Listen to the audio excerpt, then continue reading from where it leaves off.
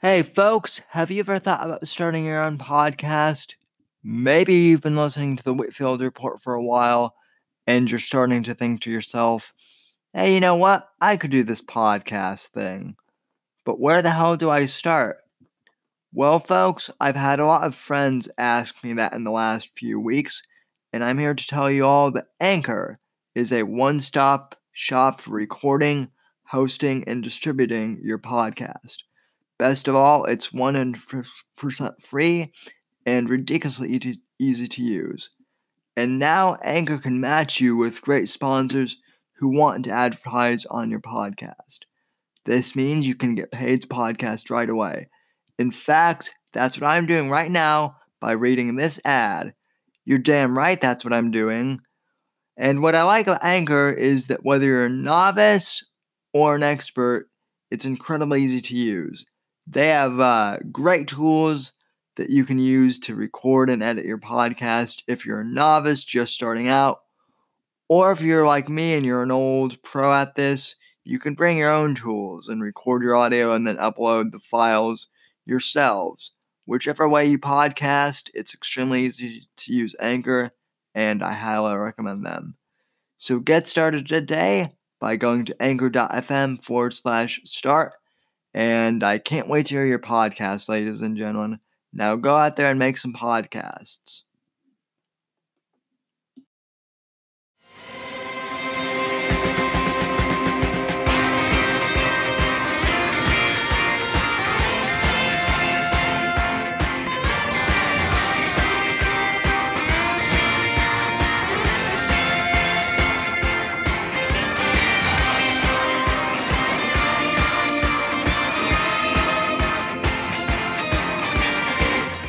Greetings to you, savages. It's Wednesday, hump day, and I'm here a bit early to bring you a bonus episode of the Whitfield Report. Yeah, I'm checking on you a day early, kiddos. How you doing? It's Savage Sam here, the Whitfield Report Wednesday bonus edition. And this is one that you've requested for quite a long time. People have been begging me to do this podcast for a couple months now. Actually, probably longer than that. But ladies and gentlemen, it's inevitable that this podcast happens today. As many of you know, I've been in radio, or I guess podcasting, since I was 13. That's when I started this whole crazy journey into podcasting. And it's not quite my podcasting anniversary yet, but it is fitting that it's October now. By the way, happy October to you all in the Savage Express. But October is the anniversary month of when I interviewed Ben Shapiro on my old show, The Whitfield Report, back in 2012 when I was a senior in high school. So many of you since then have discovered me and found me, and some of you have heard that interview, gone back and found it. Others of you haven't found it yet. So I'm going to go ahead and actually post that for you so that you can hear that in this episode. Now, keep in mind a few things. And let me give you a little backstory, actually, as to how that all happened. Right? So, when I was in 8th grade, that was the 2008 election between Obama and McCain, and I was a political nerd, and that's when also the PC culture started coming into effect, and I was studying the election polls, and Obama's record seemed all over the place. So I just merely questioned Obama's legitimacy as a candidate. Got called a racist for just merely questioning it. So, me being the political junkie that I was even at age 14, I decided to, try my hand at this new thing called podcasting. And, I have to admit, my first episode, my very first podcast ever, my voice hadn't even cracked. I still sound like a kid. And it was basically like a Rush Limbaugh kind of ripoff, thing. I'm not going to lie. But, I started the podcast in 8th grade. Once I got into high school, some of my friends started listening to it and, loved it. So I continued to do more. Admittedly, a lot of my podcast episodes in high school were kind of cringe, admittedly, because, I was a teenager. And, teenagers don't know a lot about a lot of stuff, let alone, politics. And, so I admit that maybe I started a little too young. But at the same time, maybe I didn't. And I'll explain that in a bit too. But when I was 16, that was when Andrew Breitbart launched the Breitbart websites, the original ones, Big Hollywood, Big Government, all that stuff. And I followed him, I followed the websites, I should say. 2011 was the year that I got my Twitter. And, Breitbart was one of the, first big conservatives that I followed on Twitter. And he was funny. He was, very cunning. He wasn't really a political guy. He seemed to be more like a guy who was into pop culture and whatnot, and then just got kind of dragged into the political war. In fact, his book, Righteous Indignation, kind of points to that fact, as well, ladies and gentlemen, that he really was a culture war, that he really was, more or less like a cultural guy who was into movies and music and got pulled into, politics. And that really spoke to me, at age 16 or whatever, because I felt the same way. So I really liked Andrew Breitbart, and that was when I discovered Dennis Miller, and that was a big turning point for me. But then, when I was 17, March of 2012, that was when Breitbart passed away.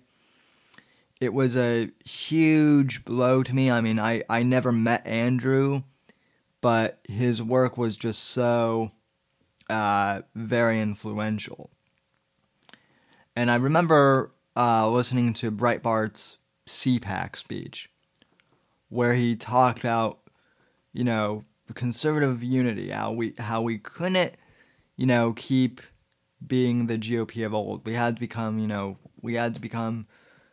citizen journalists and take up, online, blogging and social media. We had to become fearless. Otherwise, we were going to lose. And, if you don't support the candidate, you're on the other side. That's the standout line I remember. And I remember being 17 and, that really, that spoke to me. His CPAC speech did. I feel like he was directly talking to me. And then a month later, he passed. And, when I was, before then, I had just been doing the show, kind of as a hobby. I enjoyed it. It was a good way for me to express myself. But, after Breitbart's passing, and, watching his speeches and getting my hands on everything that I could of Andrew Breitbart's, I knew that, this was my life's passion. And so I wanted to pay tribute to Breitbart. And, obviously I couldn't talk to him because he had passed. And I was going to try, to reach out to the other dimension, that wouldn't have worked out, I don't think. And that's a joke, ladies and gentlemen. But no, in all seriousness, I I I wanted to talk to people who knew Breitbart, and so um, I had I had seen Ben Shapiro writing for Breitbart. He was kind of, I always like to say that Ben Shapiro back in the day was Robin to Andrew's Batman, essentially. Um, and Ben Shapiro was kind of an up and coming young conservative at the time. And keep in mind, this is pre Daily Wire. This is, like he was still, I think he had just become like editor at that point, and then Breitbart passed. So I reached out to, Ben. I sent him an email. And also at this point, he had just debated Pierce Morgan on gun control in the immediate aftermath of Sandhook. So, like, he was already starting to become, like, a bit of a, name in the conservative movement, but he wasn't as big as he is now, if that makes sense. And I just took a chance and reached out to him and emailed him. I can't remember if I have the original email, but I think the email I wrote was, something along the lines of, hello, Mr. Shapiro. My name is Sam Whitfield. I'm a senior in high school and I have this podcast. I was a big fan of Andrew. He really inspired me. I'd like to have you on the show because I know that obviously you guys just lost him, but I'd like to pay tribute to him, and would you mind maybe coming on my show and sharing some stories about Andrew? Thank you very much for your time, and I left my contact info. Wasn't expecting to hear back, but then from what I remember, I think I got an email either the same day that I sent it or like a day after, and to my surprise, he was like saying, sure, where's your show at, what time, how do I call in, all that. So at the time I was on Blog Talk Radio, which I think Andrew Breitbart might have actually had a Blog Talk Radio show at the time. And so Ben called in, and we did the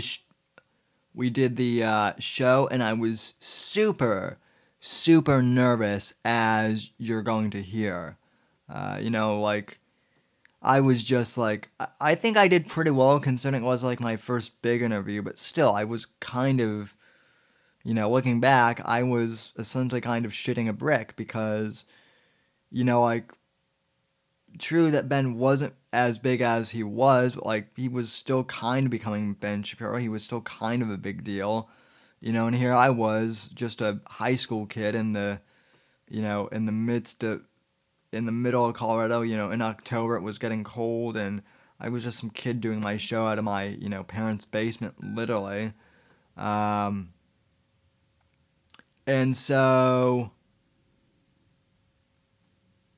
we did the show, and I think, in hindsight, it turned out real well. And I want you guys to hear this. Now, one other note I have to make is Blog Talk Radio back in the day. For those of you who don't know how Blog Talk Radio worked, basically, it was a glorified, like, conference calling system to where, like, hosts would call in on their cell phones, and then you would dial in, and it would connect you to like a control panel that you would like access on your computer, and then you would broadcast through that. But the reason I bring that up is, the audio quality basically, and then like your guests would conference in. The reason why I bring that up is the audio quality basically sounds like a conference call. It was 2012. That was the best we had back in the day, but it still, compared to this podcast and compared to what we have now in 2019, right now we're kind of living in a golden age of podcasting. But, back in the day, no one, the only people who knew what podcasts were really the hobbyists, like myself, and like some of the early Adam Carolla fans and the early Joe Rogan fans. But, other than that, most people didn't know what podcasting was. And so it was very niche. And, so as a result, we didn't have great, it just wasn't a thing back then like it is now. And so, compared to today's standards, the audio quality is shit. But, I did try and clean up this interview a bit. So, I hope you will enjoy hearing a very young, me, a very young Sam, interviewing Ben Shapiro. And, I'll come back and afterwards and,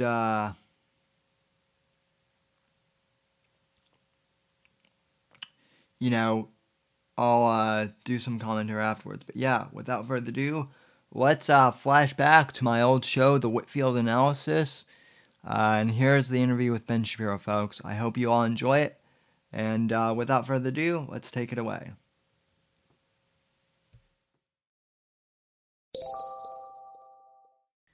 So, first of all, sir, I'd like to ask you a little bit about yourself. How did you get started in the blogging industry, I guess? Well, I started off when I was really young. I started off as a columnist for the UCLA Daily Bruin, and then got a syndicated column about a year later when I was 17 years old. So I was the youngest syndicated columnist in the country. It was about that time that I met Andrew, actually. Andrew saw my column in the UCLA Daily Bruin and was impressed that there was this is how Andrew was. He was impressed that there was somebody there who was conservative. And he emailed me out of the blue. He was the other half of Matt Drudge's website at that point. He had nothing to, he had not started his own enterprises at all. And he said, why don't we get together? And we ended up at like a taco shop in Westwood, which is typical Andrew. Over time, my career grew, his career grew. And by the time he hired me, we had been friends for, over a decade. And he said on Dennis Miller's show that it was the longest political flirtation in American history, because we'd been talking about working together for about a decade. So he hired me, and, unfortunately 3 weeks later, he dropped dead, which was obviously tragic for everybody. So, it was through the grace of God that I was allowed the opportunity, number one, to know Andrew, but number two, to help out when he died, carrying forward his legacy. Wow. Well, he was one of my heroes as well. I don't think I've ever seen anyone more passionate than him. What was he like as a person? It's funny. Andrew described himself pretty well. He understood himself pretty well. He said that he basically had two modes. One was kind of sheer hilarity, and the other was complete and utter righteous indignation, which is, of course, the name of his book. And that was pretty much that's pretty accurate. That's who Andrew was. He was either extraordinarily upset with the political situation and fighting all the time, or he was jocular. I think he used the word jocularity a lot. So that's who Andrew was. He was hysterically funny. One of his favorite things to do with me was that I'm an Orthodox Jew and very socially conservative. Andrew was not socially conservative. He wasn't socially liberal. He wasn't really into social politics very much. But he was very, he used to like making dirty jokes in front of me, and then waiting for me to laugh, and then he'd kind of look at me and wait for me to laugh, and then he'd start laughing hysterically as soon as I gave him a little bit of a chuckle. So that was one of Andrew's favorite things. That's kind of who Andrew was. He was a prankster. He saw himself as a merry prankster. He was somebody who liked to have fun with it. In the last years of his life, obviously, as he became bigger and bigger, I think it was still fun for him, but it also became a much more serious game for him. He became much more serious about it. He always had a good time with it, but he saw kind of what was at stake in the country, and especially with the leftist reaction against the Tea Party, he became much more of the righteous indignation guy and the jocularity guy, had to take a backseat because we were living in serious times. Yeah, definitely. Well, he will be missed. One question relating to his death that I do want to bring up real quick before we get into Benghazi, because I've been getting emails about this.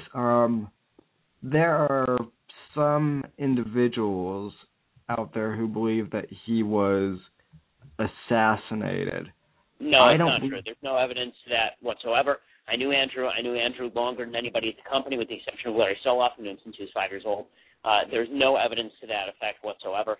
Andrew had a congenital heart defect. He was adopted, so nobody knew that he had a congenital heart defect because nobody knew his parents. And so, you know, he just dropped dead. I mean, there was no alcohol involved, no drugs involved. It wasn't about his weight. It wasn't about anything except probably a certain amount of stress and this congenital heart defect. There's no evidence whatsoever that there was anything dirty afoot. I know in the days after he died, there's a lot of talk about that, and those of us who knew him well, we knew that it was nonsense right off the bat. But there were a lot of people obviously who were trying to make a big deal out of that or suggest that it was the case. There's again no evidence to suggest that, and in fact, there's evidence to the contrary. So. All right, well, that's good to hear. I never believed it either myself.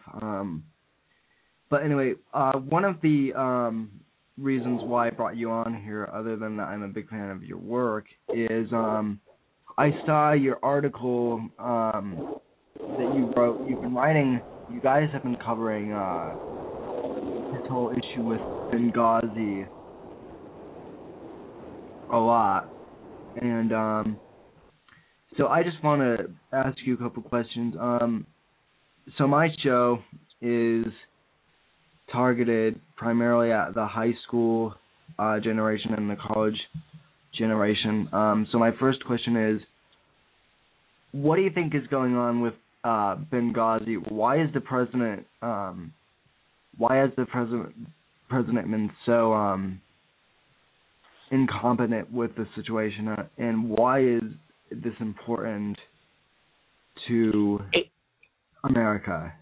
Well, I mean, it should be important to every American when Americans get killed. But I mean, beyond that, this is a reflection of the president's cowardly foreign policy. He's somebody who had suggested that everything was sort of hunky-dory in Libya and preferred to ignore the ramifications of what was going on in terms of the terrorist threat there, just like he's preferred to ignore the ramifications of the terrorist threat, particularly Islamic terrorism everywhere else. There are several issues to do with Benghazi that are incredibly disturbing. The first is, how is it even possible that we don't have Marines on the ground protecting our ambassador in Benghazi? We're not talking about having Marines on the ground to protect our ambassador in, say, France, where, by the way, we do have Marines that protect the ambassador. We're talking about freaking Benghazi. Okay, Benghazi is one of the most terrorist-laden places on earth. The entire city was controlled by a terrorist group called Ansar al-Sharia. It turns out that was the exact terrorist group that murdered the ambassador. We didn't have security there. That's question number one. Question number two is why the president then proceeded to blame a YouTube video for several months, right? I mean, for weeks and weeks and weeks, going on 2 months, he blamed a YouTube video for the assassination of our ambassador, which was insane. I mean, there was nothing to do with the YouTube video. So that begs the question of why did he lie about it? And the answer as to why he lied about it, it's turning out now, is because he had every ability to stop what was going on in the terrorist attack, apparently. Apparently we had drones in the air, in the area. We had gunships that were available to go to the site of the terrorist attack. We had agents available, and they were told to stand down eventually because they were heroes. They just ignored the order and went to save their comrades. But this is what the Obama administration is all about. They're cowards.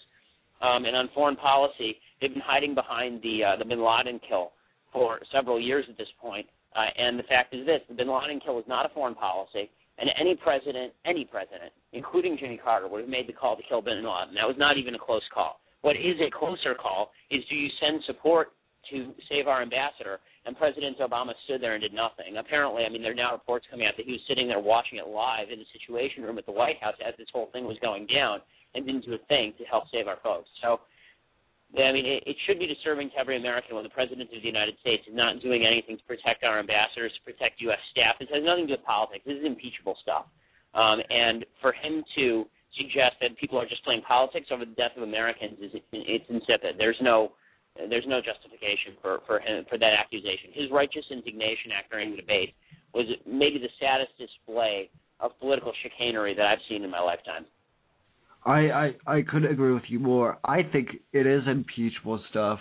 The whole thing just stinks. You know, I'm a senior in high school, and I've been in this talk radio thing. I've been involved politically for the last 4 years, doing a blog and a talk show, and I've never seen this much corruption from any political office. One of the things that completely baffles me, though, it doesn't shock me, but I think it is an issue that needs to be brought up. Why are we not hearing about this from the mainstream media? Well, do you think? I mean, the answer is because, and this is one of Andrew's big kicks, but, you know, the mainstream media is, they're lackeys. They're lackeys for the Obama administration. On the Sunday shows this morning, I mean, our lead piece on the site was this, you know, written by Joel Pollack, who's our editor-in-chief, and Joel and I discussed it before he wrote it. The fact is that the Sunday shows this morning didn't even ask a single question about it. The only person who asked a question about it was Bob Schieffer, and it was a follow-up question to something that a Republican asked. So what we're watching here is the mainstream media trying to run out the clock in this election cycle. They think that if they just ignore Benghazi, ignore Libya, it won't have any effect on the election. They're wrong. Obama's going to lose, and one of the reasons he's going to lose is because he's a coward on foreign policy, and we're seeing it. Do you think that, like, I don't want to go into conspiracy theories here, but I honestly think that the president is trying to hide something sinister here. Am I the only one that feels that way, or, I mean, No, I mean, I think we have to wait and see what all the information is before we know exactly what it was he's trying to hide. There's no question he's trying to hide something. You know, at the beginning we thought maybe he was trying to hide the fact that there was a terrorist attack at all, and now it appears that he was trying to hide the fact that he could have stopped it and did nothing. And now there are, you know, other rumors out there about what exactly we were doing in Benghazi in the first place. There was a CIA office there. You know, there are questions as to what was happening there. So what we're watching right now is the unraveling of the Obama foreign policy, and Paul Ryan has said that, and so has Mitt Romney, and they're exactly correct. Obama's foreign policy is based on, I mean, it really is chewing gum and bailing wire, and they have no clue what they're doing. Or if they do have a clue what they're doing, it's even more nefarious than I'm suggesting right now. Because if they have a clue what they're doing and this is how they act, then there is no justification for this administration. No, there certainly is not. Well, Mr. Shapiro, I certainly thank you for your time, and I'd like to talk to you more in private, maybe about helping out with Breitbart and some of that stuff. But in the meantime, thank you for your time, and thank you for coming on. And where can we find you other than Breitbart? You can follow me on Twitter at Ben Shapiro. That's the easiest way to see all my stuff. I also write a syndicated column for Town Hall, and if you want to listen to me on the radio, you can tune in every weekday, 6 to 9 a.m., KRLA 870, which is one of the stations in Los Angeles, so KRLA870.com. All right. Thank you very much. Thanks a lot.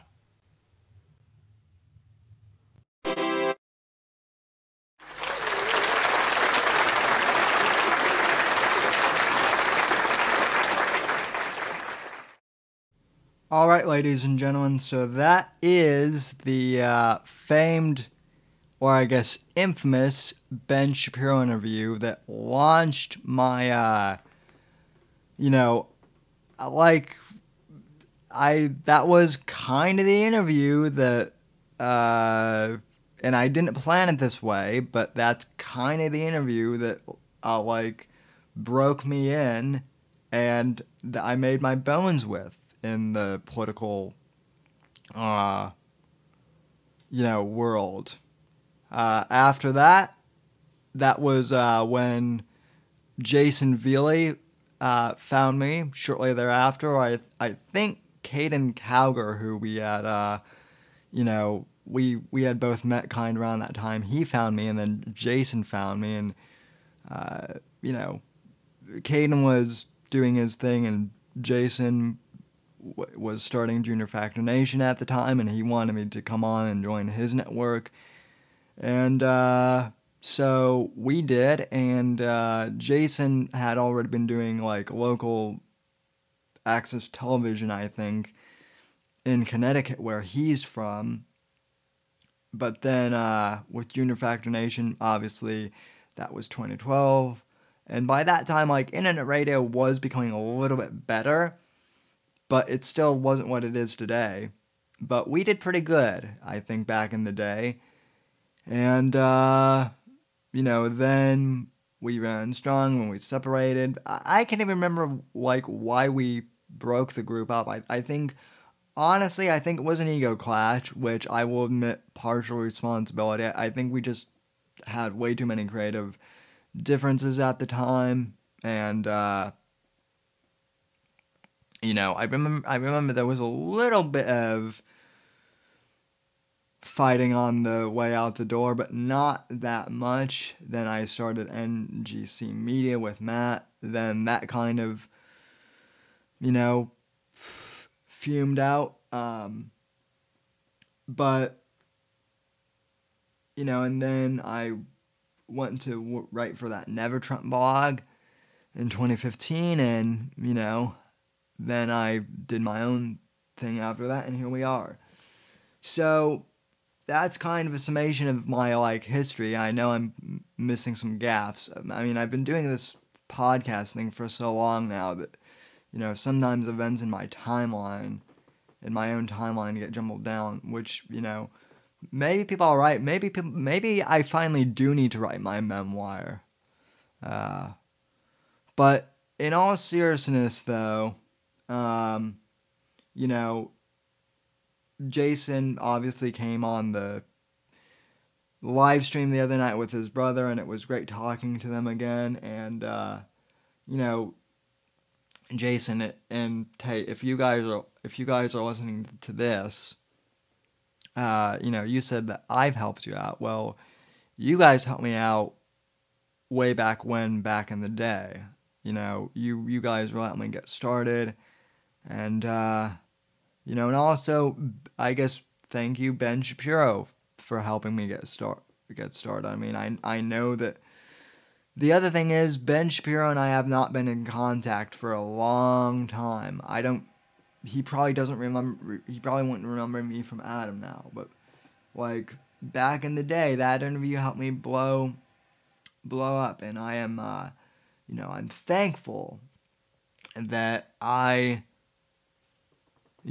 interviewed Shapiro, and I'm thankful also for Andrew Breitbart and his influence, and Rush Limbaugh, and all the influences that I had at like an early age. And granted, I'm not so much into politics. Well, I shouldn't say I'm not into politics, but I'm not as much a strictly political guy now as I was. I've kind of become more like a pop culture guy, now, in addition to politics. And I mean, it's just, I don't even know how to fully explain. Thinking back, to when I was 17, maybe I wasn't cut out to do politics back then. Looking back, maybe I wasn't. There were a lot of things I made mistakes on, from like ages 14 when I started to, 18. I wasn't perfect, granted, and, I admit that. I'm still not perfect.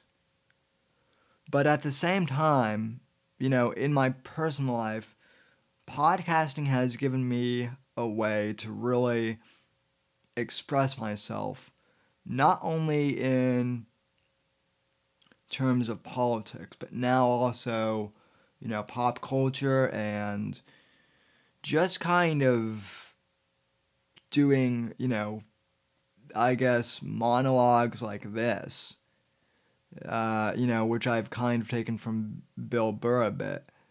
And, Dennis Miller, now, he doesn't have his radio show anymore, but he now has a podcast. And, Dennis Miller, a few weeks ago, when he, on his podcast, The Dennis Miller Option, he said that podcasting is almost kind of like a therapeutic thing for him, because he can just, talk out like whatever is on his mind. And I think Bill Burr treats, his podcast, the Monday Morning Rant, the same way.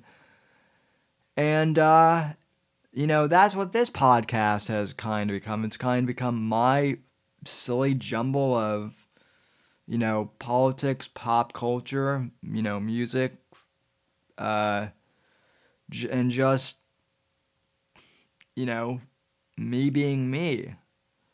And I'm so grateful to, just have this audience that supports me and,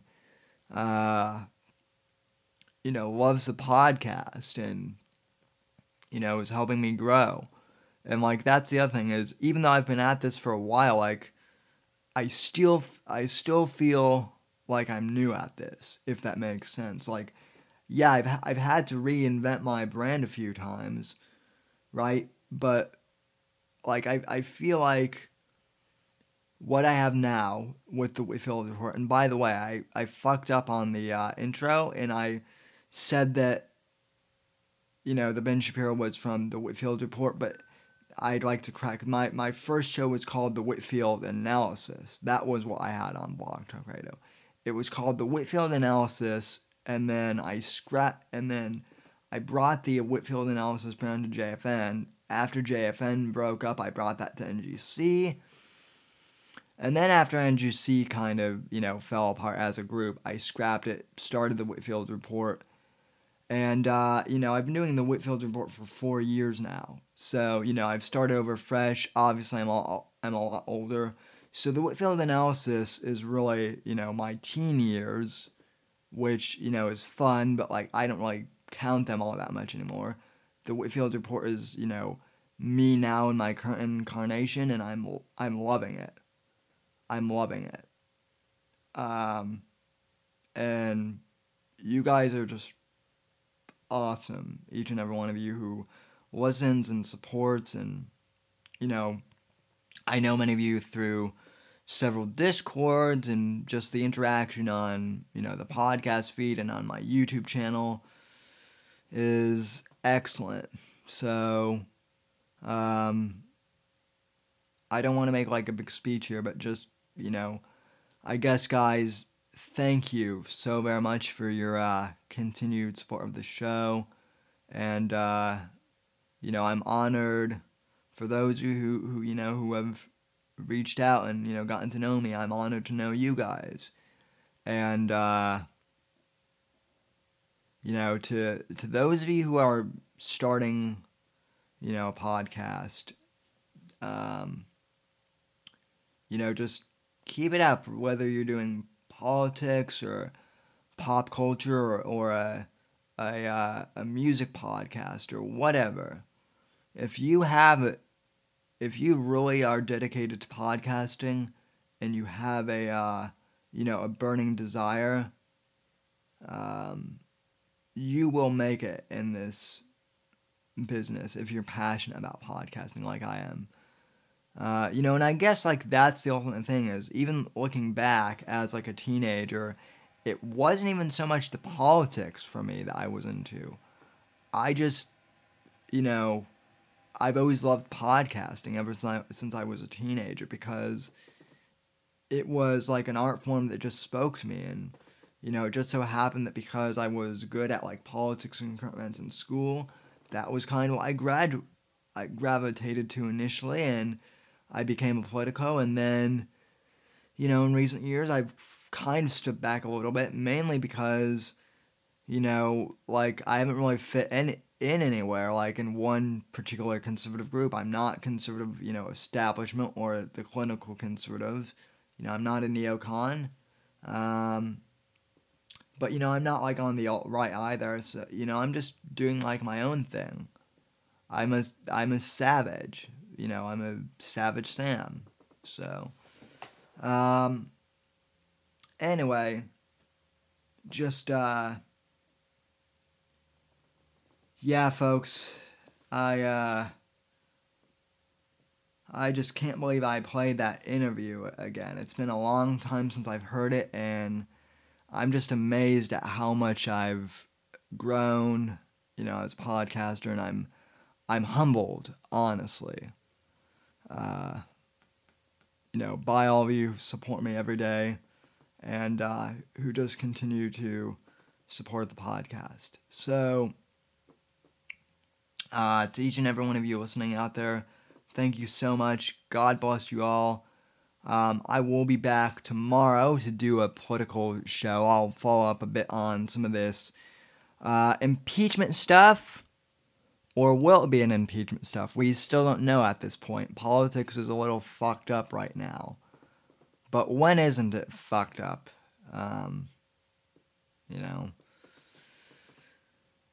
So anyway, folks, with all that in mind, I'm signing off. It's Wednesday. I hope your hump day is going good.